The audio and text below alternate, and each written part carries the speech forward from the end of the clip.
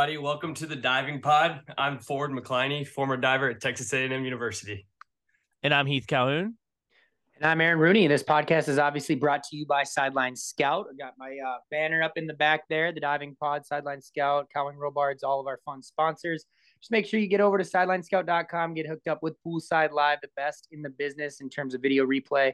The other thing to note here, Diving 101, it's our episode number 2. If you're new to the sport or just need a refresher on the numbers, how to score points, we've been told that episode number 2 is very helpful. And then our other sponsor currently is Crossbar. They were nice enough to set us up with a website at divingpod.com.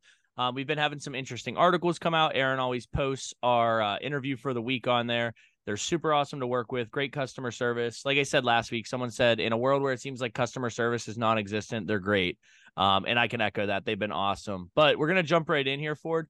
Just give us a quick book, movie, and TV show recommendation. All right. For those of you who've not seen Game of Thrones, let's get on that. That's the move for the TV show.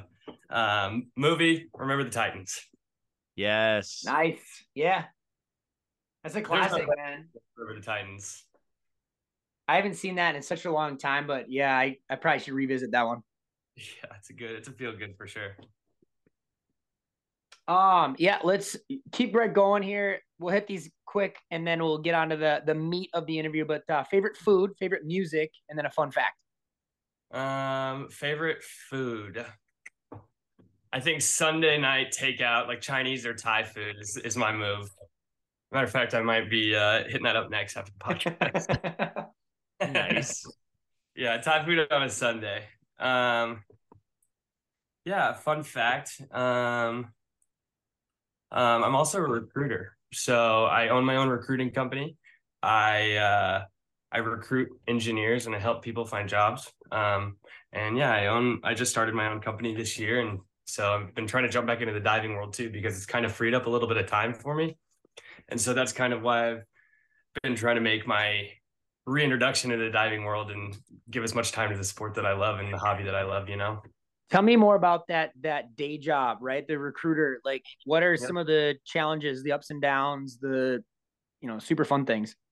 Well, with recruiting, it's a numbers game, right? So I'm constantly on the phone. You have to find the business first. So I'm going around to engineering firms, introducing myself on a regular basis, trying to just offer my services and say, hey, I can help find you people and basically gain their trust and get them to sign a contract with me that says, hey, I'll give you 20% or you'll give me 20% of these people's salary. So there's a lot of trust development there. And then at the other end of the spectrum, I also have to find the people, which is a full-time job in itself. So I'm hunting around LinkedIn. I'm picking up rocks, looking under the rocks, and just trying to find people that fit these companies. And yeah, it's a cool gig for someone that, I grew up on a farm, just kind of doing kind of monotonous things where you're lifting up rocks, moving the rocks, just stuff like that. So finding people and recruiting was just kind of second nature to me.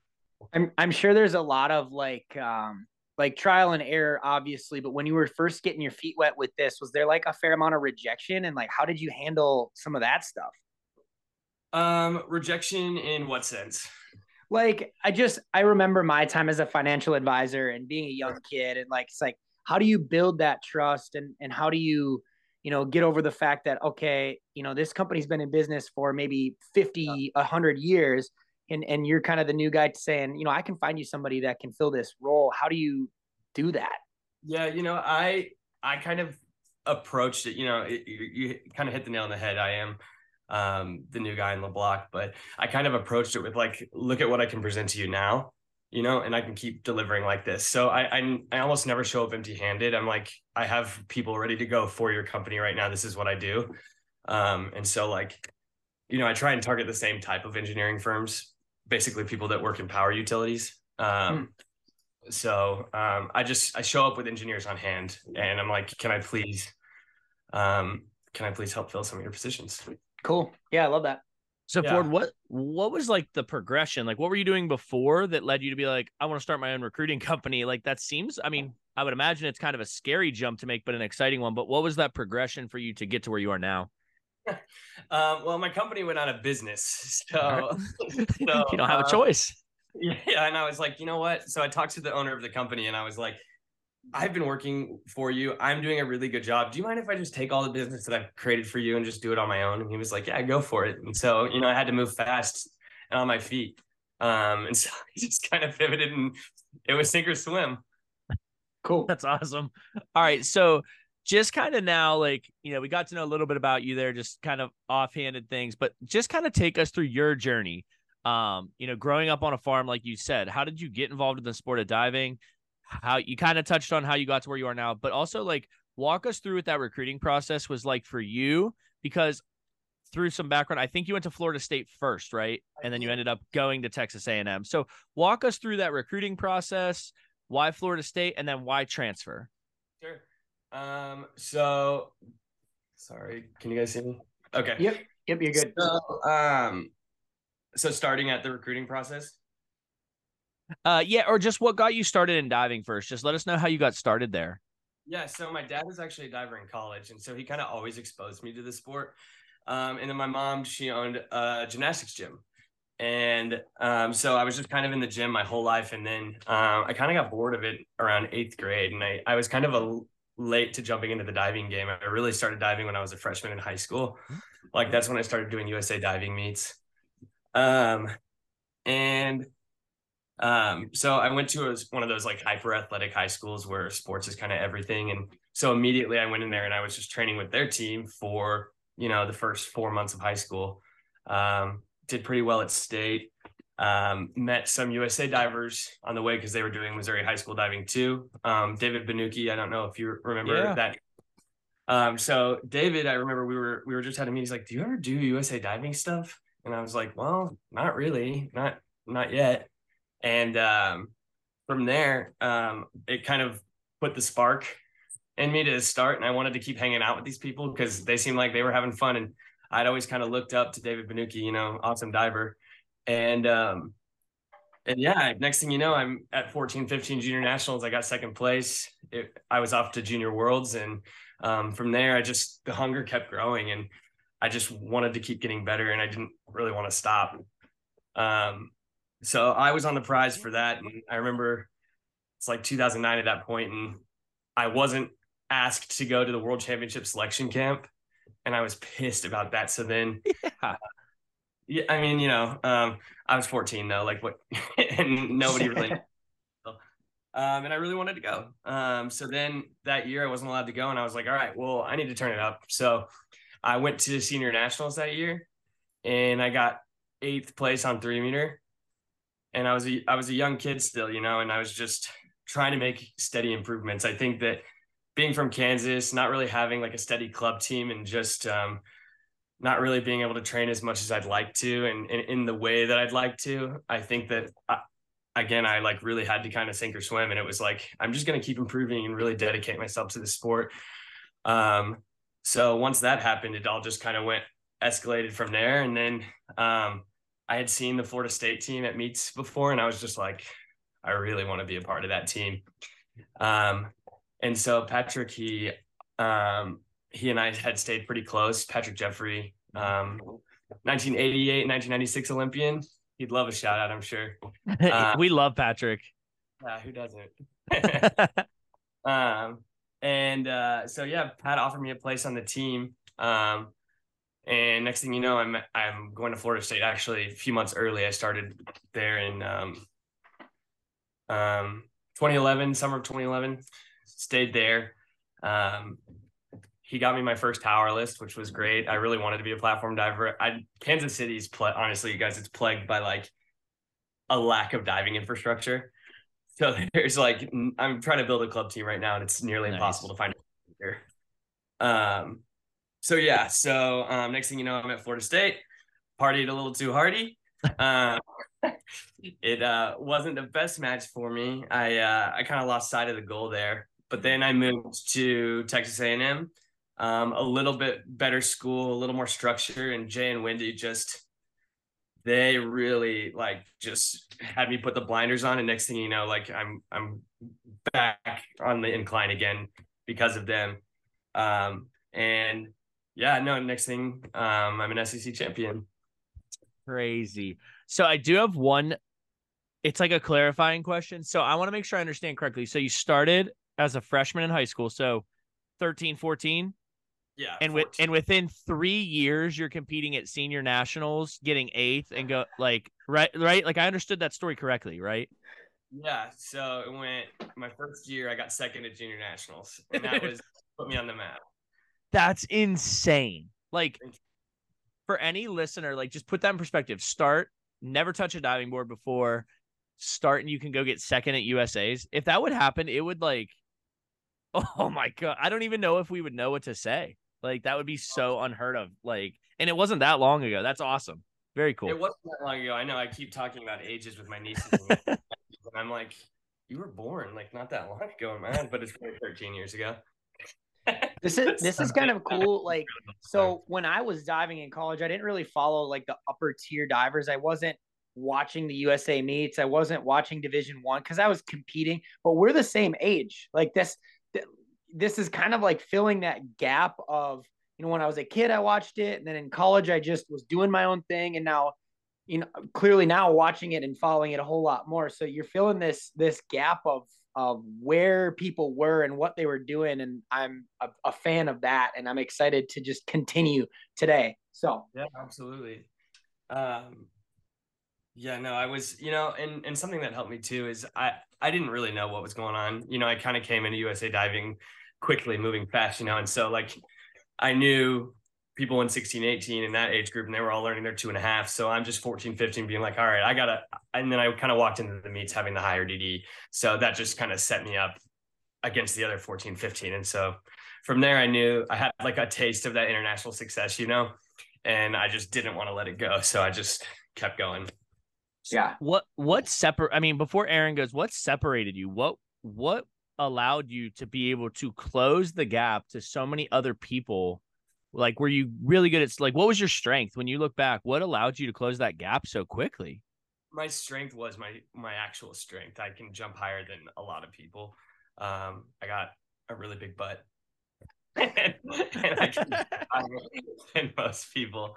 And so that just gave me, and I'm pretty quick twitch muscle too. So it just gave me the edge as far as DD goes. And then, I had been doing those dives so much longer than the rest of the 16, 18 kids that when they all turned 16, 18, they had to up their DD. I had already been doing it for 2 years. And so I knew how to compete the dives, because there is like a time when you learn new dives and you actually have to like develop the mindset on how you're going to do it. Yep. And then you get into that zone and really compete it. That had happened to me when I was in 14, 15. Yeah.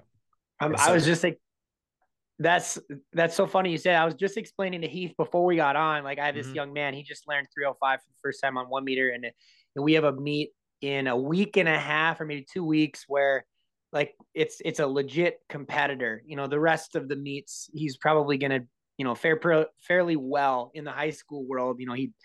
He's a superstar. You're right. In the USA diving world, he's okay. He's fine. But we have one meet coming up in 2 weeks, and it's like, man, do we throw 305? That seems way too early. We need to get some reps off. He doesn't even know how to do this dive yet. And so I'm battling in my head, like, what do we do? Because obviously the DD is nice, but yeah. Well, I mean, the first thing is get him in the zone, get him in his comfort zone, and really just like have him treat it like every other dive. Do jumping jacks before every dive. Kimiko Soldati, I don't know if you remember that name. It's Adam Soldati's wife. She went to the Olympics before. She actually was the person that told me, she's like, Ford, if you get really nervous and that heart is going, I have something called atrial fibrillation. So my heart beats in a different, like in a rhythm that doesn't make sense. And so when my heart goes fast, it really feels funny. And she's like, try jumping jacks, like do a heavy set of jumping jacks before each meet. And it actually really helped me in competition because it puts you in control of your heart rate. Like, you're getting your heart rate up, you're doing all this stuff. So whenever I was competing from then on, I did jumping jacks before every dive, and it really helps. Yeah, good call. Okay, so I was just paging through your Instagram today, and it's like you've been all over the world, which is so cool. Wow. What are some of your favorite spots, like both diving and non-diving related, just across the world? I love this question. So right out of college, I moved to Rome. So I held all of my Rome and Florence. I held all of my electives to the end of school. So I was able to finish my college in Italy, actually.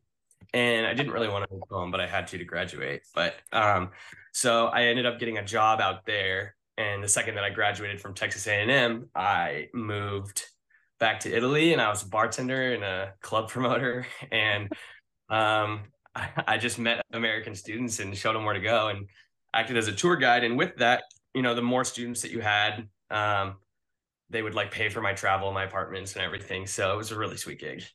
That's sweet. Yeah, it did allow me to go to some pretty cool places. As far as like best pools I've been to, the Bolzano pool in Italy is really nice. It's like tucked away in the mountains. The town is really tiny. It's got this cool old school wooden bridge where Grappa's from. Do you guys know what Grappa is? No, what is that? So it's like Italian shots, basically. So there's all the like all the grape skins are left over after they make wine. So they ferment the grape skins and make this liquor. And it's all based in the town of Bolzano. Sweet. And they have a Grand Prix there every year. Oh, that's cool. Yeah, it's a really cool town. Yeah. And then favorite other place, Majorca's pool is pretty awesome. And just Majorca as a place is awesome. I mean, there's not a better place to cliff dive, I think. Hanging out with Owen, I know he loves Majorca too. Do you do some of that? Have you done a lot of cliff diving? Well, I hang out with the cliff divers. I'm a verified groupie. Nice. I get up there, man, and I'm on 27 meter, and they're like, "All right, today's the day," and I'm like, I'm up on the stairs still, and I'm like, "Today's not the day. Today's." No, I don't know. I don't know if I could do it. I don't know. I don't going think up so. there, I love jumping off the rocks, but it's too high. Yeah, I'm with you there. Well, you segued us perfectly. Owen kind of tipped Aaron off to get in touch with you and try to get you on here. What is your relationship like with Owen? And then give us your best appropriate story of you and Owen together. So Owen and I are best mates. He moved to the United States. He didn't know very many people. He moved right before COVID too. And I had just moved to Salt Lake City. At the time I was working for this cool startup in Park City, Utah. And so I think we were both kind of just like, all right, we're in a new place, and we just kind of met, and friendship took off. And I mean, it's honestly, whenever we're together, it's just ultimate goonery. But I guess my favorite thing about Owen is like, just like you guys, we can just totally geek out on diving. We could talk about diving for hours, and that's when you find a diving best friend that can just talk about diving with you, and that's pretty much all you talk about. Send a million dives. Yep. The best. Yeah. So anyway, so they were actually moving out to Park City too at the end of that summer, because Park City was the home of the 2002 Salt Lake Olympics. And Ellie was looking around. She's trying to build this tower, and the skiers practice into this pool, the aerial skiers for the Winter Olympics. And it has this awesome bubble system. Like, it's, every bubble system you've seen, it's like 3 times that in bubbles. And so I'm like, I think divers could get some of that, and they had this rock wall, and the rock wall was coming down just for recreation use. Like, people would climb up the rock wall, fall into the water, climb up the rock. And I'm like, that's a platform. So I brought Ellie and Owen out there, and I was like, you guys need to see this. And we almost didn't actually end up going because it was the Super Bowl weekend. So we had a good time. And for them to go back to Minnesota on a Sunday, it was time for me to get my Thai food, time for them to go back. Nice.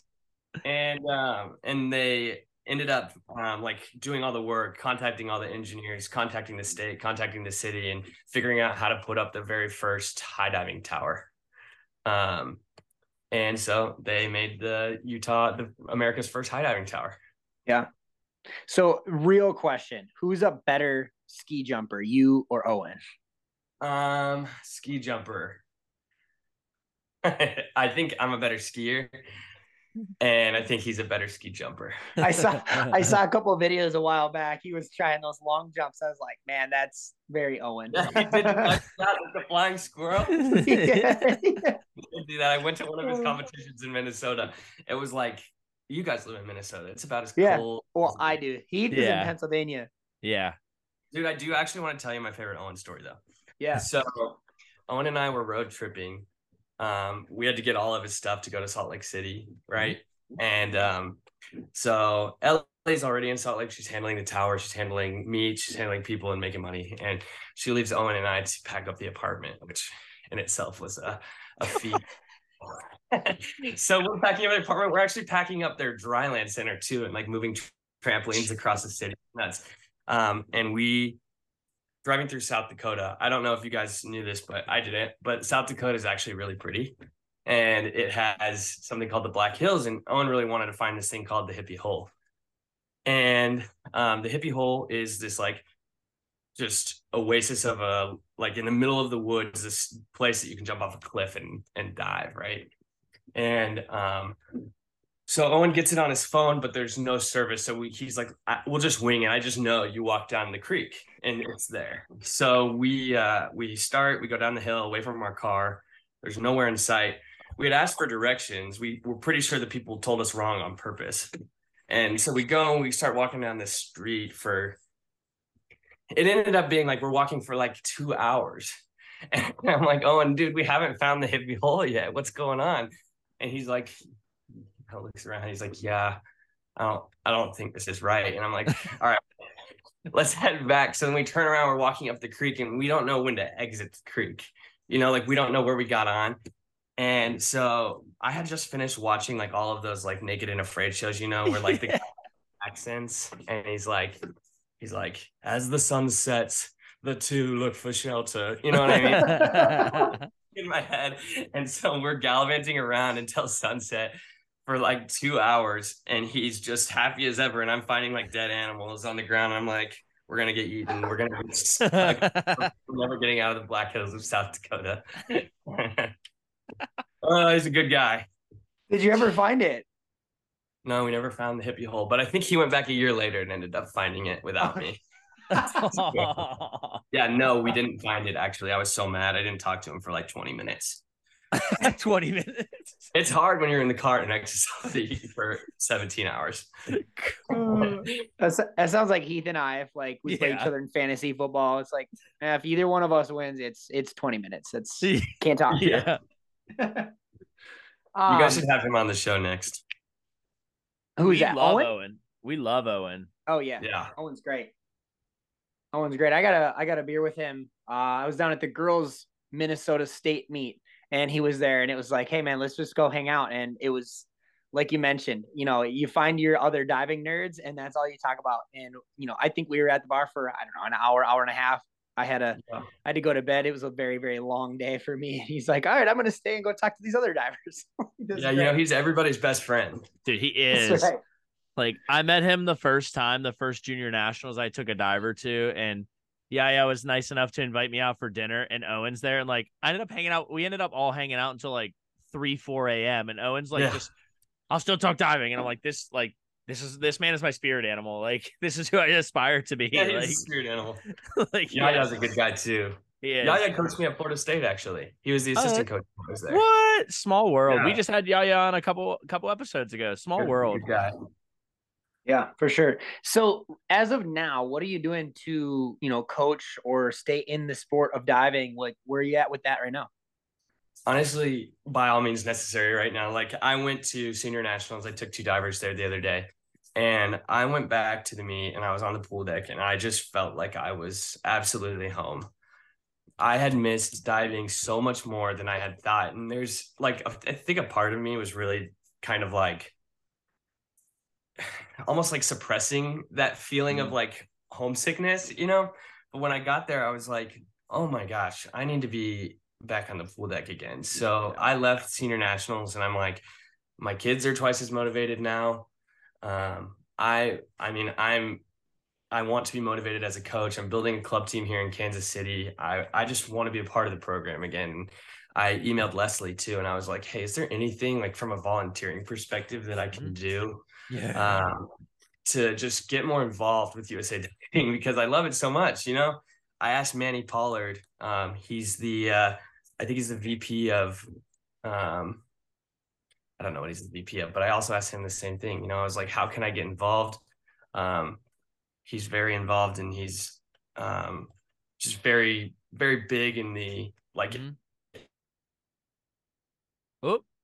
Oh no! Look at that. We just lost him. We lost him. All right, we'll see if we can get him back. Yeah, I feel sure he'll be right back on. Dude, that's He's awesome. hilarious. He's just like Owen. I mean, this is great. I just love the fact that he's like, I'm asking if I can volunteer. I'm like, all right, how do we get him to Olympic trials volunteering with us? He sounds like someone that we asked to stay at the Airbnb with us. 100%. Yeah, without a doubt. He'll be back on here, I bet, shortly. Yeah, I must have hit a button wrong. I don't know. But what should you talk about in the meantime? Well, first off, we have a few people in the chat, but or not in the chat watching. If anybody wants to ask questions to Ford, let us know. Dude, just recap. How crazy is it that he dove for 1 year and went to USA Nationals and got second? Yeah, that's wild. That's crazy. And I mean, not so dissimilar trajectory of Bailey Cranford, but that's what I was going to say. He did it on the senior level, right? Bailey has been crazy high trajectory on that junior level, and yet to be that top 2, right? Yeah, in the senior level. Like this is wild how quickly he was able to rise. It would be it's fascinating to me that he's able to get where he did in such a short amount of time. But there had to be more to it than just he was strong. There had to be a different level of motivation in his brain for pushing and getting there. And he had to spend so much time in the pool. And if he wasn't in the pool all the time, that's even more fascinating. Just insane. And I was texting him earlier in the day just to kind of get some primer questions. Excuse me. And he was saying that Sean McCarthy was one of his coaches growing up. That helps. And so if that answers your question, right, you have somebody super strong who naturally grew up in a gymnastics gym, and then you throw Sean McCarthy's technique. I mean, that's how you do it. Just insane. I think he's back here with us, connecting to audio. Let's see. Oh, you there, Ford? I'm here.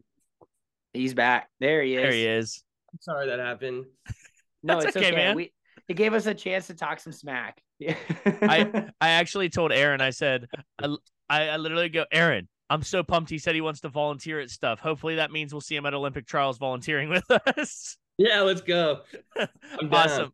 But so you were just saying you were asking Manny to volunteer in any capacity, and then you cut out. So go ahead, continue on, sir. Yeah, exactly.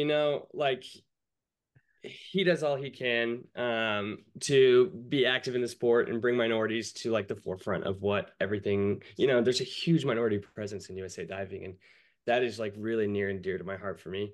I myself came out not long ago, so I just think that diving is just a really, really inclusive sport, and I'd love to give back to the sport that gave me a home. It gave me a center when I wasn't centered, and so with that, I just hope that I could give back to USA Diving. Yeah, I think they're gonna jump at the opportunity to have you help. It seems like every time we volunteer and say hey, we're coming no matter what. We're gonna be at the meet. Do you want help? They're like, yeah, we don't know what we need you for, but we'll find a need for you. And here we go, Aaron. I get to commentate with Ford. That's what we gotta pitch him on the live stream. It'd be so much fun. That would be so blessed. It would be a lot better than some of the commentating they had this last round. Oh man. Fair enough. I do have to give a shout out to my boy Bryden. They just pulled up to Bryden Hattie and said, hey, will you do this? Wait, they did. Oh, okay. I'll give him some slack there. I'll give him some slack. He was like, me? And he's like, period. I love it. We heard that a lot on the broadcast. There was a lot of period and a lot of slays. It was the word. That's awesome. Yeah, So they just were like, hey, you're gonna do it. He's not even from the United States. I yeah, love I it. know no, that's that's what I hilarious. thought was crazy. I was like, wow, they're having a Canadian do our national meet. This is Yeah. great. Yeah. So what's your club team called? Like, walk us through, when did you start the club team? Where are you at in the progression Yeah. of the club? So the club team is called the KC Dive Lab. Right now, it's a predominantly dryland club. Like I said, there's very, very little diving infrastructure in Kansas City. Mm-hmm. So I've actually partnered with Sean McCarthy and IISD. Yeah, they just have so many resources that I don't have, and Mm-hmm. um, I want this to be a lasting club team in Kansas City because when I was growing up, I had to drive to Columbia, Missouri, which is 2 hours away. I Yeah. had to drive to KU, University of Kansas, for 50 minutes away. That was how I got it done, and there was nothing in town that was worth a damn. So I I've been working on getting a pool, and in those months, these kids have either their parents have purchased pool time for them to train, which is where I was able to get some kids to senior nationals, um, or they're just doing dry land and learning drills with me. Which 6 months of dry land, in my opinion, for kids that are just starting in a club team, I'm cool with it. Yeah, for sure. For sure. They need it. They need it. It needs dry land is, in my opinion, like the most important part of diving. Entries are obviously very important too, but Mhm. they need to start in dry land. Yeah, So absolutely. I've been loving the journey though. Like I didn't realize how much I loved hanging out with kids and how much of a kid I was. Dude, they keep you young. That's for sure. They ask me on a daily basis. Like the other day I said bet. They're like, hey, I was like, okay, bet. And they're like, did you just learn that word? I'm like, I've been saying bet before you were born, boy. That's awesome. My favorite is like and we have said this before on the podcast. I purposefully will act old to my divers just to see how they react. Like the one day I'm like, oh, what's new on the Twitter's world? And they're like, what? Or I'll be like, the Instagrams, and they're like, dude, you're old. And I'm like, I know it's not called that. I just like seeing you guys laugh. It's Like, like reaction. yeah. That's awesome. So Ford, what advice would you give to a young diver? You're going through the process, you're working with them now. What advice would you give to a young listener? Um, I wrote this one down. I said to be coached by as many people as possible. Yeah. Like get exposure to as many different coaches as you possibly can and dive everywhere. Yeah. I just am a huge believer that because of who I was coached by and the amount of people that I put myself in front of, that it really helped me become Yeah. a solid diver. I got so many different opinions and so many different ways of doing things. And by diving everywhere, you see different people, you see different styles, and then more importantly, to enjoy that journey. Like Yeah. we have destinations in mind. Everybody wants to go to the Olympics, but you appreciate all the stepping stones along the way to getting there. Yeah. And that's 100%. 100%. So you mentioned you kind of partnered with IISD and Sean McCarthy. Again, let's just talk a little bit about Sean. You had mentioned to me privately that he coached you a little bit, right? Yep. So, like I said, back to Kansas City, not having much diving. So in the summer times, it was just, like where could I go where people were going to dive. So I wanted to be around the best. And so the best happened to be in Indianapolis. Stars was training alongside. Mm-hmm. It was called Stars at that time, Stars Mm-hmm. Diving Club. They were training just alongside of the National Training Center. And so um, I knew Sean was the true machine of everything out there. So like I got the opportunity to train at both places, and I really wanted Sean to coach me. Yeah. I'd seen who his divers are. I'd seen, him develop Amy Kozad, Sarah Bacon. Like they were all Sean's divers, and I wanted to be a part of that. Yeah. For sure. So summers out there in Indy. Yeah. Yeah. And he's still doing his thing. I mean, you see Josh Hedberg now, he's the best we got. I mean, if you ask me, it's unbelievable. Takes a different kind of mindset to be that poised at that age. Yeah. Yeah. Like he has some serious composure, and it's only going to get stronger. That's somebody you want representing your team internationally. Yep. There's a lot of fun people in the world. There's a lot of and a lot of great divers, but to have that kind of like I said, poise about you at 14, sky's the limit. Yeah. It's been really cool to see his list develop. It wasn't long ago he didn't have 207B. He didn't have back 2.5. He didn't have 109. Right. And now we're seeing all of them. And every time he does it, it's like, okay, is he gonna rip it or is it gonna be straight up and down with just a little splash? Like he doesn't seem at this point to be missing big anymore, and and they're big dives. Yeah, and I think it's a testament to Sean's coaching too, because Sean and I were actually talking to him or about him the other day, and Sean was like, I feel like I was this kid. Like he and him have such a special coaching pupil relationship. Yeah. Sean says he can like predict what he's going to do before it happens, and he can get in his head and he can prep him and put him in the zone that he wants him in. It's like a true testament to Sean's training program. How do you think that's going to fare in a couple of years when, they are no longer, 1-1? It's Josh, we've heard, is moving on to IU eventually in the upcoming years, and obviously Sean isn't going to be there. He's close, but what do you think that's going to be like? I think that when you are a part of, like, when you're the star of a club team, it like he's been the star of that club team for years now, and he's been the number one guy at IISD. He's been Sean's go-to. But I think there comes a time when you're a diver to where you realize, okay, like I have been coached by this person for so long. It's why I said, hey, go be coached by as many people as possible. I think A, it's a healthy decision, and B, he's going to be around people that are going to elevate him. Yeah. Like when I was going to A&M, I remember leaving Florida State and being like, I am going to an international team.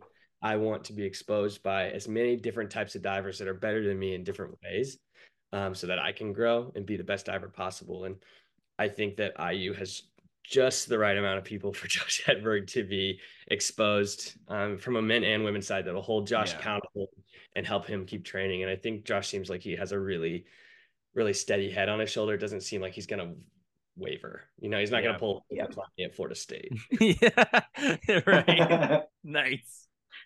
So, Ford, I just put on here, what is something you're passionate about, whether it's within the sport of diving, like you like arm stand twisters, or something completely different, like bowling? Like, what is something that gets you excited? I think so. Traveling and learning new languages gets me really excited. I think communication with people is like such a cool and unique thing. And like when you're learning those languages, it honestly becomes like an art. Like I learned by trial and error. I learned Italian not because I was sitting there learning the grammar, but because I was sitting there being like, can you teach me how to say these things, and just really openly opening the gates of communication, being vulnerable, and just really putting yourself out there and making friends. And so I'm super, and that's traveling in itself, going to a new place and not knowing what's going on and just putting yourself in different cultures. I think there's nothing cooler. Yep. Good call. All right. Some people don't like answering this one. If you don't want to answer it, you don't have to. Who is your top ranked diver in the US? You can take that however you wish.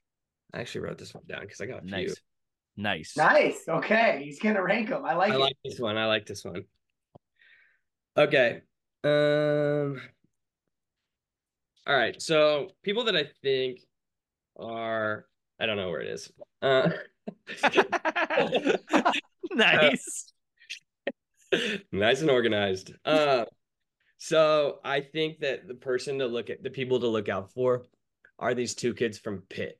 I think this boy named Cameron Cash and this kid named Dylan Reed are coming up, dude. I think that, so I watched Cameron dive on tower. I think he got ripped off at senior nationals. And I was, the judging, that's for a whole nother topic in probably 5 minutes here. But they are not, I noticed about their social media, these kids are not afraid to say, hey, I'm going to go to the Olympics. That's my goal. And I think that's super cool because people are really scared to use those words. But I think it's the people that put it out there. They put it out there. They state their goal. Those are the people you need to watch out for because those are the people that are going to peak at the right time. And the second that Dylan gets a little bit more DD under his belt on 3-meter, you got to watch out. He has maybe the prettiest reverse 3.5 twister in the world. And then Cameron Cash, as far as tower goes, you just got to watch out. Then we have Hedberg up there for sure. Favorite to watch is Tyler Downs, but putting my money on Capobianco. Yeah. Yeah. I love to watch Downs dive. Money's going on to Andrew. And then for women, where did I write that? I think it's really funny you mentioned Dylan and Cameron because Dylan's probably one of our absolute best friends. And Yeah. I truly like, Really? I think he would agree with you. Like, I didn't see that name coming. And the fact that you mentioned it, like, kind of doubles down on what we've been seeing because he's been pushing some of those bigger dives. He did learn Mhm. 307. He did learn 109. He's 51, been doing, he learned 51, 56. He's learned all of those. They're just new for Yeah. him. And at some point, I totally agree with you. Like, he's got a very flat rip. When he can put his hands on a dive, it's like, okay, dude. So, I mean, it's really hard to hit all 6 dives. We all know that as divers. Yeah. But you put that butt out there, like, if it happens, like, it would not be a surprise to me Yeah. that Dylan would be one of those names we're talking about in that same sentence as Tyler and Andrew and Quinn and, you know. I want it for that kid because of how vocal he is about his goals. I think that is super cool. Yeah. I'm huge on goal setting. I write down every Yep. goal, smart method. And I want it for them. And I think it's so cool that Pitt, I don't like, I've been out of the scene for a while, but I don't remember Pitt, like Julian Krug, of course, but I don't Yep. remember them having this like substantial, like air about them. But these kids have really put a name on the map for them. What is going on over there at Pitt? Well, This- Kate, so Julian retired. He retired actually. I could get this wrong. He retired right after he had a national champion at the NCAA level, Dom Giordano. He won nationals. Julian retired. Katie took over. Katie was working with Drew and Nunzio down at Duke Diving Club. And Katie's awesome. We've interviewed Katie. She is incredible. She's an awesome freaking coach. She's an awesome recruiter. And she just relates to the kids. Like, she talked about it a lot, Aaron, like what is like coaching with love. She's like, Yep. we talk about like where you're going to be 5, 6, 7 years from now, not just like right here and now. And that's been like such a great thing to hear. And I think that she just meets them where they're at. I think she does a good job. Like, I think she has kids on her team that are like your Dylan and Camerons that really want to push. And they have some younger kids too that are just as good, like Daly Frazier Yep. from he dove with Cliff up at upstate New York. Like, she's got a crew, and it's just fun to see what they're doing there. It's fun seeing Dylan, like you said it, like goal setting and putting the goal out there. Like, we talk about it with our college team here of like, if you're scared to even say what your goal is, how are you ever going to achieve that goal? Like, you have to put it out there, like aim and miss. But if you don't aim at all, it doesn't matter. Like, Really? so yeah, that's a good notice. The other thing about Katie too that I'll just give her even more praise for is like she's willing to take a chance on some of these kids that don't necessarily come out of juniors like polished. Mhm. Like, you know, Dylan in his junior scene, you know, we've come to know him well enough where he wasn't like going to Purdue. He wasn't going to IU. You know, he wasn't part of that, you know, elite level diving immediately. But now look at him. I mean, we're talking about him in the same vein as some of these elite level divers. And, you know, Katie took a chance on a kid that just needed a little love. And here we are, and he's got it, and he's in the right place. He's doing the right things. And like all of us are freaking excited for Dylan. Yeah. We're rooting for him. That's fun. Yeah. Cool. Well, yeah, that's nice to know. I wish I would have introduced myself to her. I had no idea who she was. Yeah, she's legit. Okay. Next one I have on here is just definitely out there. You've done a back 4.5 twister. So what, like, That's I so want to hear stupid. about some of the crazy dives you've thrown, and specifically that one. Like, where do you even have the inspiration to try that? The inspiration was with Patrick. Patrick had the inspiration. He just well, so we were getting ready for Olympic trials, right? And I had just a normal 10-meter list, just your regular everyday 3.5 tuck lift.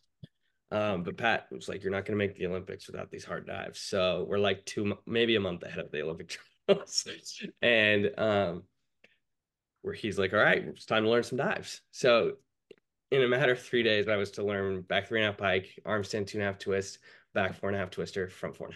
That was going to be my week, and that week stopped. uh,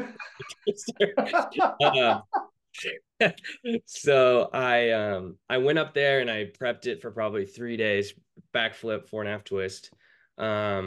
And I was doing it, you know, it wasn't so hard of a lead up. But to really dive it in, right? It just kind of flat and stopped, to really dive in a 4.5 twist, it's going to take you a lot of time. It's not just like go up there, do a back 3.5 twist, and you're just going to, it's going to take you some time and you're going to get lost a lot. Um, so I think I made 3 and I got lost in 2. And then we never did them again. Luckily we had bubbles. And then on to A&M I went. And Jay got excited too one day, and he wanted me to do 53, 55s. So did a couple 53, 55s for verse 2.5, 2.5, Wow. and 307 Bs. Those were my big dives. Holy crap. You were strong. Yeah. I could jump. Dang. I could jump. Man, it's those things that I miss about diving. It's those days that like that's what you tell to the young people. It's like, yo, if your coach asks you to do the hard dive, take some pride in it. Because I am kicking myself now, watching kids do triple out, being like, I could have done triple out. You know what I mean? I see these kids, and I'm like, I still to this day, I like am tempted to get in. I'm looking at this Olympic trials email, last chance before Olympic trials. Which, by the way, they're going to have to lower the DD if the judging is going to be that hard at the at senior nationals. They're going to have to lower that standard. But it's that message to the kids that you want to give. Just keep doing the hard dives. Keep pushing yourself to that next level. You don't want to hold yourself back. Like I'm kicking myself because everybody else in the world did front 2.5, 2 twists. I did it average, but I know I could do above average 51, 56. Yeah. All right. So here's a real question, and I could be off on my timeline. So you dove in the SEC at Texas A&M. Yep. Did you dive against Aaron Fletchner at Alabama? No. Aaron was out before I was there. I was gonna say those dual meets would have been insane to just watch you two psychos just say who can do the biggest dive today. I did dive against Aaron though, like as a high schooler. Okay. So right. I do love Aaron Fletchner. It's funny. I was talking about him with Owen yesterday. We were doing a deep dive into his stuff. That guy had the best back 2.5 pike on 1 meter. He really did. Insane. It was a fun dive. Though, like you were in that crew then of just like you, Aaron. That would have been like right about the time with Zach Nees and them just doing insane stuff. And it's like, I don't think you guys get the shine you should because people start throwing hard lists now, and it's like, oh, they're the first one ever to do this, and it's like, well, Zach Nees did 307 on 1 meter a long time ago. It's like it wasn't that good, but he did it. Like that's killer. Absolutely, yeah. No, Aaron Fletchner is one of the greats for sure. Caldwell was great too. Like we went to the Olympics, but his 1 meter list was damn impressive too. Yeah, it was. All right. So what did you study when you were at Texas A&M? I studied econ. Very cool. Very cool. Mike, did you prefer micro or macro? Macro. Yeah. Okay. That's like the most boring subject for me, man. It was more socioeconomic. So like I liked learning about the sociology behind like how businesses were started, like where and when you like where you put a restaurant, what the psychology behind that is and what the drive is, like why Starbucks is on 52nd, not 53rd, that kind of thing. Sure. Yeah, I get that. So I kind of want to go in on the weeds a little bit here with the judging. We mentioned it a couple of times at senior nationals. Heath and I recognized that it was low. And then I was expecting it to change a little, maybe more than it did, right? The qualifier is low, and we know the qualifier is always going to be low. And then, the prelims were still pretty dang low. Then the semifinals, there wasn't quite that bump that we're used to seeing. And then the finals, it was like, it seemed like everybody got so frustrated that even if they hit a dive, it was like, all right, the best I'm ever going to get at this meet is an 8. So like, you were there, you were on the grounds. What was the vibe like? What did you notice? And what do we need to change? Yeah. So I noticed that, obviously the dives were scored super low. Quality actually wasn't necessarily there either. You know what I mean? Like this is one of the meets of USA diving. And I don't know if it was because everyone had turkey belly from 2 days before being I was starting to ask, hey, are they diving in the morning? Like, because those are morning scores. Like you have a prelim in the morning, you're not going above 400, lucky few will, but I heard that, or I noted, Aaron Ashworth, he's a really good friend of mine. He was a legend back in the day. He's one of the judges. And I was like, Aaron, what's going on? They actually brought in a FINA judge to judge our judges. I wondered about that. So they're getting critiqued. And like, mind you, these people, I think they volunteer. Do they volunteer? Do judges volunteer their time? I don't think so. I think they get paid to be there or what, regardless, they're going to Right. lose their job if they judge too high. So they're all worried about that. So no one is getting nines when deserved. Like a 10, I was always taught, a 10 is a feeling. 10's when you get the chill. That's a good, I like that. That's a great. I like Yes. that a lot. Yeah. And now it's beyond that. Like you have to be a machine, or you have to be, it has to look so calculated, and it's beyond the feeling. It's an 11 or 12. And that's rough. I like having my judges, or my coaches being my judge. And I like that when I think a dive is a 10, because it makes me feel good and special in that moment, that I'm going to give it a 10. So I hope that we wind it back. And if we do keep judging like that, then we definitely need to make an adjustment on the Olympic trials cuts, because 4 people probably qualified this meet for Olympic trials. Yeah. And it is not far away. I actually think we said that it was either prelims or semis. I think I texted Aaron and I said, well, of our best people in America for men's 3-meter, only 5 got the score that would have qualified them into this meet. That 360 score or something. I can't remember the exact number, but it was a low number. And it's like, so does that tell us the score isn't where it should be, the judges aren't where it should be, or the divers aren't where they should be? And so it's like probably a mix of everything a little bit, but I thought that was very telling that even our best divers weren't getting that score. So to me, and everybody had told us that the judging was rough. Yeah. Sean had said that these kids are going to international competitions and they're getting 6.5s when they're used to getting 8s. And instead of being able to rise above that and rise to the moment, these kids are being depleted in the meet and they're imploding. And so by having these scores be a little bit more realistic and indicative of what international judges are looking for, we're setting them up for greater success and for them to get used to it. Well, and to that point, that is actually where my brain went. It's almost playing devil's advocate for, those that are complaining about low scoring. It was like, okay, these judges are being judged as if it were already an international competition. So the judges, they are constantly being watched. And if they throw that 10 or they throw that 9 on a dive that maybe not, it may not get that score at the Olympics, like those FINA or the World Aquatics people, they're going to make note of that, and they might like lose out on their opportunity to judge at one of those international meets. And, I understand being in the chair. I've been a judge at, tons of different meets, and I understand there's always people looking at you, but at the same time, I wonder if they had in their head, I'm judging at the Olympics right now. And if we look at it from that lens, the scoring to me actually makes a little bit more sense, because you look at the United States at the Olympics and 8s is where we're at right now. And it's really unfortunate, and it sucks to even say it out loud. I wish we were at, the 10s. And I do think there are divers that are capable of getting 10s. But that's kind of that perspective that I thought about when we were looking at these super, super low scores. It's like, man, our country just isn't quite there. And this seems to be, it might have been an overreaction low, but at the same time, it was kind of where we've always been when we go to these international meets. Yeah. And that it's okay that we're at 8s. It's okay that we're there. Our Olympic team is relatively young. Like our team is, we have our vets and they're great. They're all medalists, but we move them aside a little bit. We like the majority of people, they're young to the program, and we can develop greatness, and it's going to go like that. We had an awesome, we've had an awesome 3 Olympics in a row where we got medals and we broke a drought. You have to realize that diving, it goes like that. So it's important to know, like, these people are going to be diving for a long time. Yeah.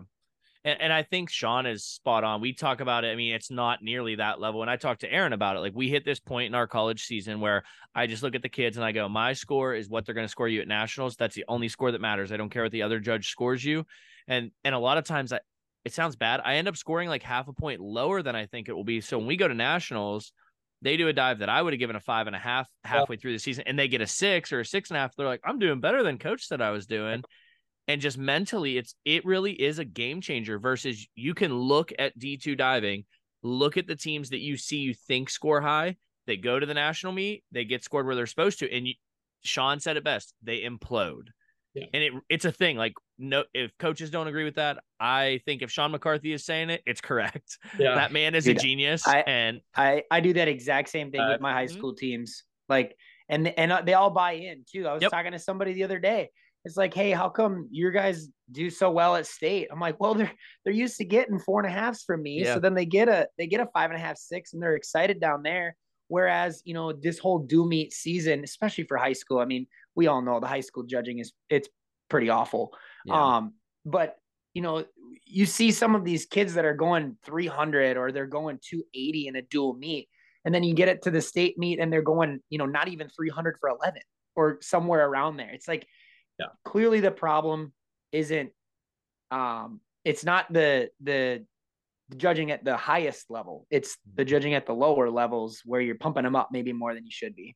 Totally. Well, and I think just another point to touch on that you mentioned for it is like, if we do get judged where we're actually at these meets, it now gives us a very clear representation of where we're going to become those international meets. And it's, again, you can't fix a problem unless you identify a problem and admit there's a problem. And 8s is not a problem at all. Right. But if we want to take the next step to be 9s, 10s, we have to know we're actually at 8s, and we can't be getting 9s and 10s at meets. It's like, we're doing awesome. Then we go and we get 7s, 8s, and it's like, what the heck? So I think there's a lot to be said for getting judged that way. While the athletes might not be happy, coaches might think it's tough, but as long as it's consistent there, if the meet is inconsistent, then I would struggle with that as a coach, an athlete. But I think you're definitely onto something there. What were some of your other takeaways from Winter Nationals this past couple weeks? Other takeaways. I think that having a wall on the 1 meter and 3 meter springboard makes people really nervous. I think that I like the amount of chaos that it felt like in that senior nationals. I wasn't even diving. But I just noticed people not being able to do their dives. It was just a pretty wild, like chaotic feeling dive meet compared to normal. I think that we should do more outside diving. I think that we should actually, you know what? Outside diving is great. But inside diving just happens more. So maybe we do keep it inside, but it just felt very chaotic and very crowded compared to normal. Okay. And that's the qualifier. Senior nationals itself. Like I said, it felt like being home at senior nationals. That's cool. I really knew that I needed to be back on the diving well. And so I'm actually looking for now, like, in addition to what I do recruiting, I would really like to put myself out there and put myself in the market for a university job. Nice. Sweet. That's awesome. Yeah, D1 team. I currently coach a small D2 school, but I'm just a little bit more used to a little bit more. Oh, wait. What school? It's called Rockhurst. It's a school in Kansas City. Are you going to be at nationals this year? Fingers crossed. Let's go. Dude, I will be so pumped if you're at nationals. And Aaron is going to be so sad because he can't go this year. I'm excited. I think I'll be there for the qualifier. I think that's how it works, right? You go to the qualifier. Yeah. So I do have one girl that was qualified. They never come to practice, so we'll see. We'll see. Nice. Awesome. Yeah. That's going to be so funny because, like, I mean, you know what it's like on a pool deck. Like, for me and Aaron, I don't think we really do this because Aaron and I just always assume we're the worst diver on the pool deck. But it's going to be so funny because everyone's going to be like, who the heck's this guy? And I'll be like, he would kick all of our asses. So no one talks shit. Like, that's the best diver here, including the kids that are on the boards. That's awesome. Well, that will give me something to look forward to come March. That's killer. Awesome. I'm push her to come to practice more. That sounds fun. Let's go. Yeah, for sure. That's awesome. Yeah. Coaching, it's made me, like, this D2 school has made me realize, hey, I really want to take this more seriously, Yeah. Push myself and go into the next level. So That's cool. I definitely am going to be jealous because D2 Nationals, that's kind of the one panel that I'm usually on that's like that higher level. It's tough to be on a D1 panel, as you guys all know. Like, and once you are there, you're just so much more heavily scrutinized. Not that Division II Nationals isn't. I mean, we still have a job to do. We still have to do what we're there to do. But the whole vibe of Division II, it just seems a little bit less cutthroat than Division I, at least at the national level. I mean, going. What's that? Where are you going? Why aren't I? He's too cool. No, that's not true. Okay, so I'm gonna go into it a little bit. So I coach high school. I coach both girls and boys, and it's a 6-month season between the two of them. And I also have a day job, which I leave at 3 o'clock every day. And there's just too much going on for me to continue to do other things within the sport of diving to be missing work as much as I already am. So we're going to Olympic trials, which is probably 10 days off of work. Plus, I did the math on it, and this is so bad. I shouldn't have done the math, but each season that I coach, so the 3 months for girls and then 3 months for boys, it's 27 full work days that I'm gone for each season. So that's 54 work days. I'm gone for 6 months essentially, and then plus trials. It's just one of those things. It's like, man, you can't do it all.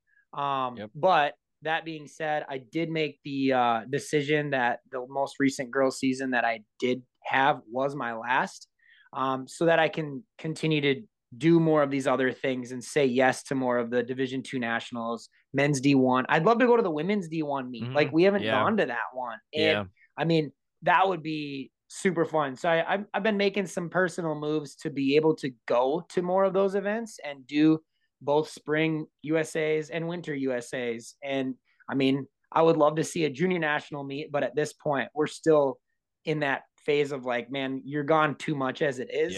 We need to make some priority decisions here, and that's truly all it is. Yeah. Well, I hope to be at some of the meets you're at. So you're saying. Yeah, for sure. All right, my last one before our signature questions. What do you want to be known for, Ford? I think I would like to be known as, I hope this isn't too cliche, but I hope to be known as like a role model for being someone that is just like exactly who they are, unapologetic self. I hope that like if kids ever feel like they're struggling or don't fit in, that they could kind of look to me and be like, wow, he is exactly who he wants to be. And he, like everybody, there's room for everybody like that. And so I hope that like no matter what someone is struggling with as they grow up, that they can always lean on, they could lean on me if they would like to, but that they feel confident and they grow in confidence, because that's the coolest thing ever. Yep. Yeah, I love that. All right, we're gonna get into our signature questions. We can just kind of rapid fire these. Feel free to go into detail if you'd like, but we don't treat failure like it's a bad thing. We treat failure like an opportunity for growth. So from that perspective, what would you say your favorite failure has been? My favorite failure was probably Florida State. I looked up to Patrick more than I looked up to probably any coach, and to this day, if I haven't talked to Patrick in a while, I will still be like, I am so sorry that happened and that I was no longer on your team, but I grew so much from that experience, and like I got to go to a even better school, and I got to be coached by great people. From every failure there's a positive, and I really took in with it, and I became a much better diver. Because I was coached by Wendy and Jay, and they just really took me under their arms. And there was like a year there where it was just kind of like the year after, but then it was just, the ultimate goal here for me is to love and serve the Lord, be with him in heaven, be the best person I could be, and just grow and like you said, take every failure and turn it into a positive. So I'd say that experience was definitely the one for me. Yeah, that's perfect. That's exactly what kind of stories we're looking for and hoping for. So next one here, what are you doing to improve? There's always room for improvement, whether it's coaching or personally. Like, what are you doing to improve? Yeah, I'm huge on self-help books. I just anything self-help, like whether that be Napoleon Hill, Think and Grow Rich, whether that be watching something that motivates you on YouTube. That's kind of what clogs my feed. So on a regular basis, I'm always just trying to take that next step. I try and be 1% better than the day before always. And you know, like if you don't want to get out of bed to go to the gym, you do it. Make your small tasks, make your bed on a daily basis. It You've starts definitely read that book then, right? Make Your there. Bed. Dude, Yeah, exactly. it's so good. It's like the easiest self-help book to ever read. It's literally like 100 pages and it's just like boom, boom, boom, boom, boom. I love it. Yeah, I'm So with you. that's kind of how I operate. Cool. And sorry, what is your why with diving? My why with diving. Well, I'd say my why is making my dad really proud and making my coaches really proud. And then ultimately, I'm proud because of that. A lot of people I've gotten a lot of scrutiny for when people ask me my why and I say it's another person. But there's something about making my coach proud of me that just drives me, gets me out of bed, and makes me want to perform better. If Sean's coaching me at a meet and he's put time and effort into developing me and I'm up on 10 meter, it's him that I'm doing that for because he has tried to make me right here in this moment, right now, calm, cool, collected, ready to compete. And I swear to God, that is how I can get in the zone. That is how I will get a 10. I think about another person. So and Goofy. Oh, go ahead. Sorry, Ford. No worries. I just said I think about the other person that's put all this effort into me, whether that be my family, whether that be my coach, and I go up there and I do that dive and perform for them. So just a little aside is when you talk about, your why to make your coach proud, to make your family proud, when you sit down and think about that and you take a moment to make them proud, is that based on the outcome that takes place or the performance that takes place? If that makes sense. Like if you go to SECs and you get last, but your coach is like, hey, I'm proud of you. You threw down a list and hey, you just got last. Like, how does that how do you make that person proud and what brings you that joy? If that makes sense. I hope that makes sense.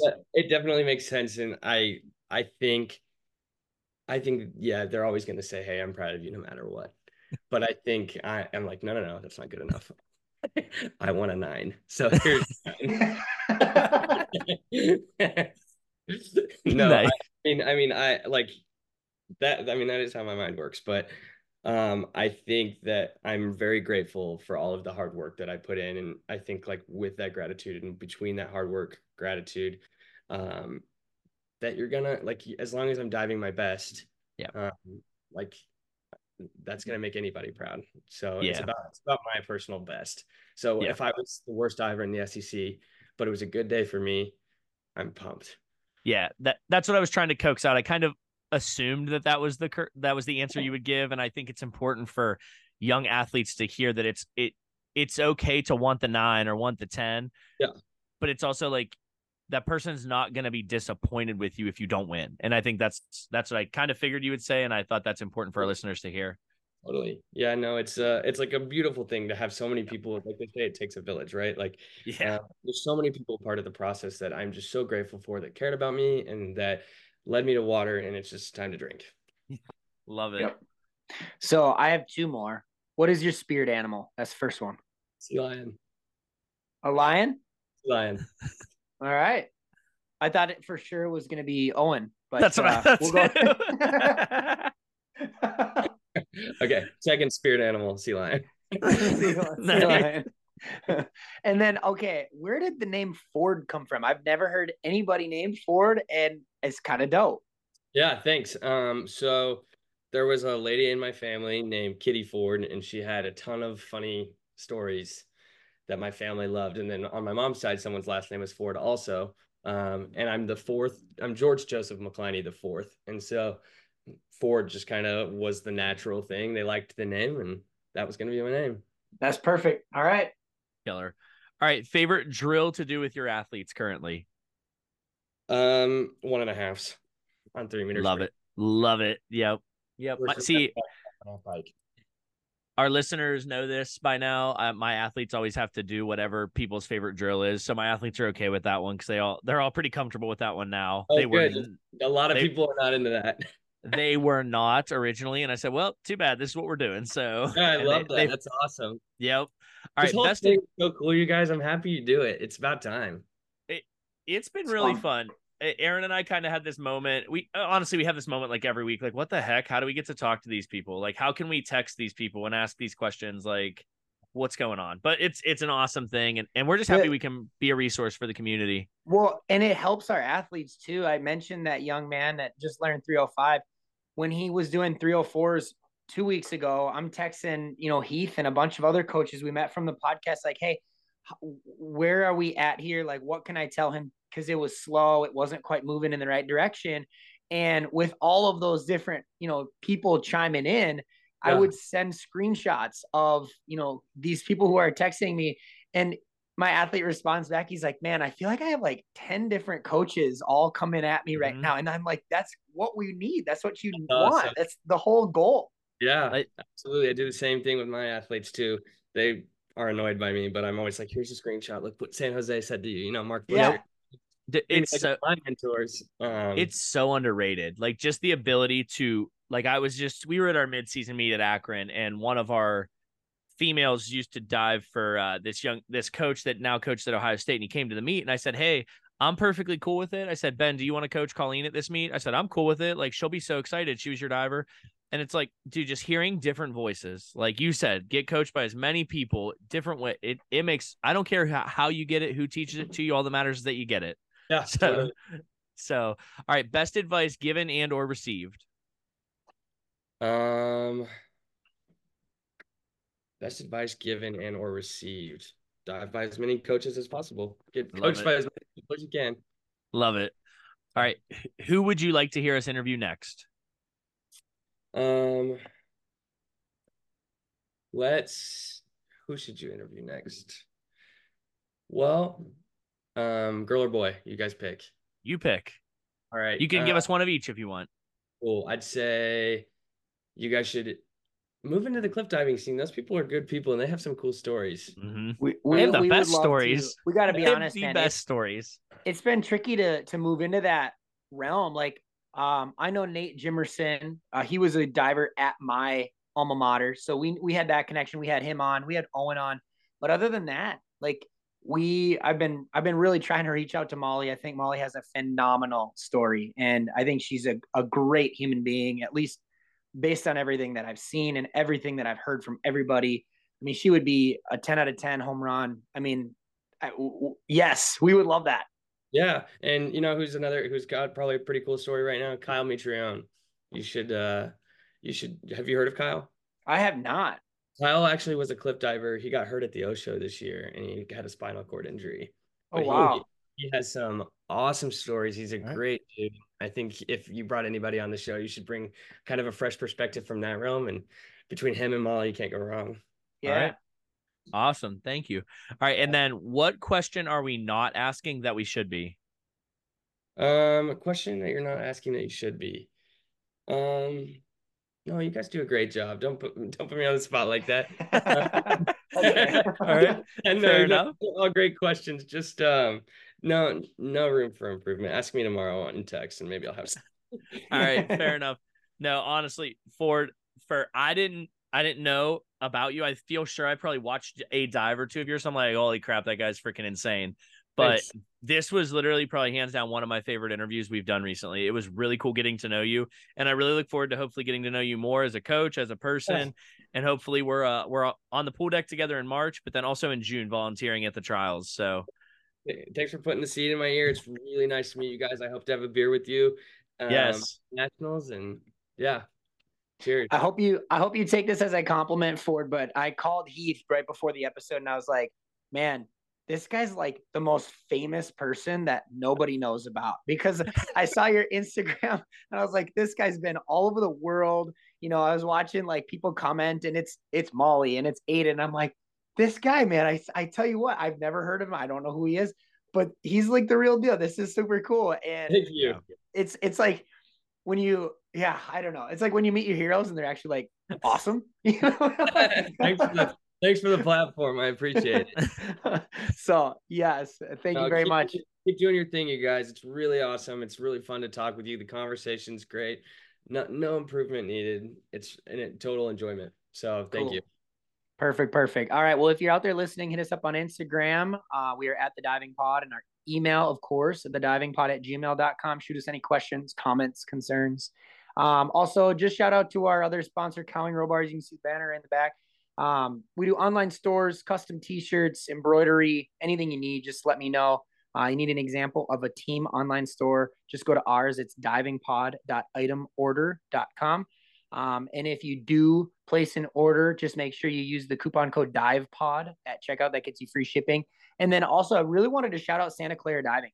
Todd Spawn over there, he does a great job with videos. Obviously, he posted a really cool one of Ford's. Was it the back 4.5 twister? No, it's just back 3.5 pike and a couple others. But yeah, he posted one. Yeah, it was cool to see that like coming up on our episode here. And yeah, special shout out to Todd. They always are kind of like the go-to place for video, right? Whenever a video of a diver comes out, it's like, oh yeah, what did Santa Clara post? Like they're kind of the go-to, and we love seeing it. My favorite is it's like someone goes, oh, did you see so-and-so's inward 4.5, inward 3.5 pike? No, let me go to Santa Clara because it definitely got posted there in the last 30 minutes. And it's like, that stuff is so valuable. And I think Todd knows that. And it's so helpful for the community. I just had a young lady today. She's like, I was like, hey, can you get videos of inwards? And she goes, well, I watch Santa Clara. I go, perfect. Watch these videos. Here you go. And it's like, that is a resource that I hope more people take advantage of. Yeah. It's like, do you guys remember Dartfish? Yes. Yeah. Dartfish that's just been automated. Yes. That software is now just Todd. Yes. I guarantee you he has Dartfish in his garage. 100%. Everything. Yep. For sure. All right. All right. Well, I think that's all we have. So we'll see you next time.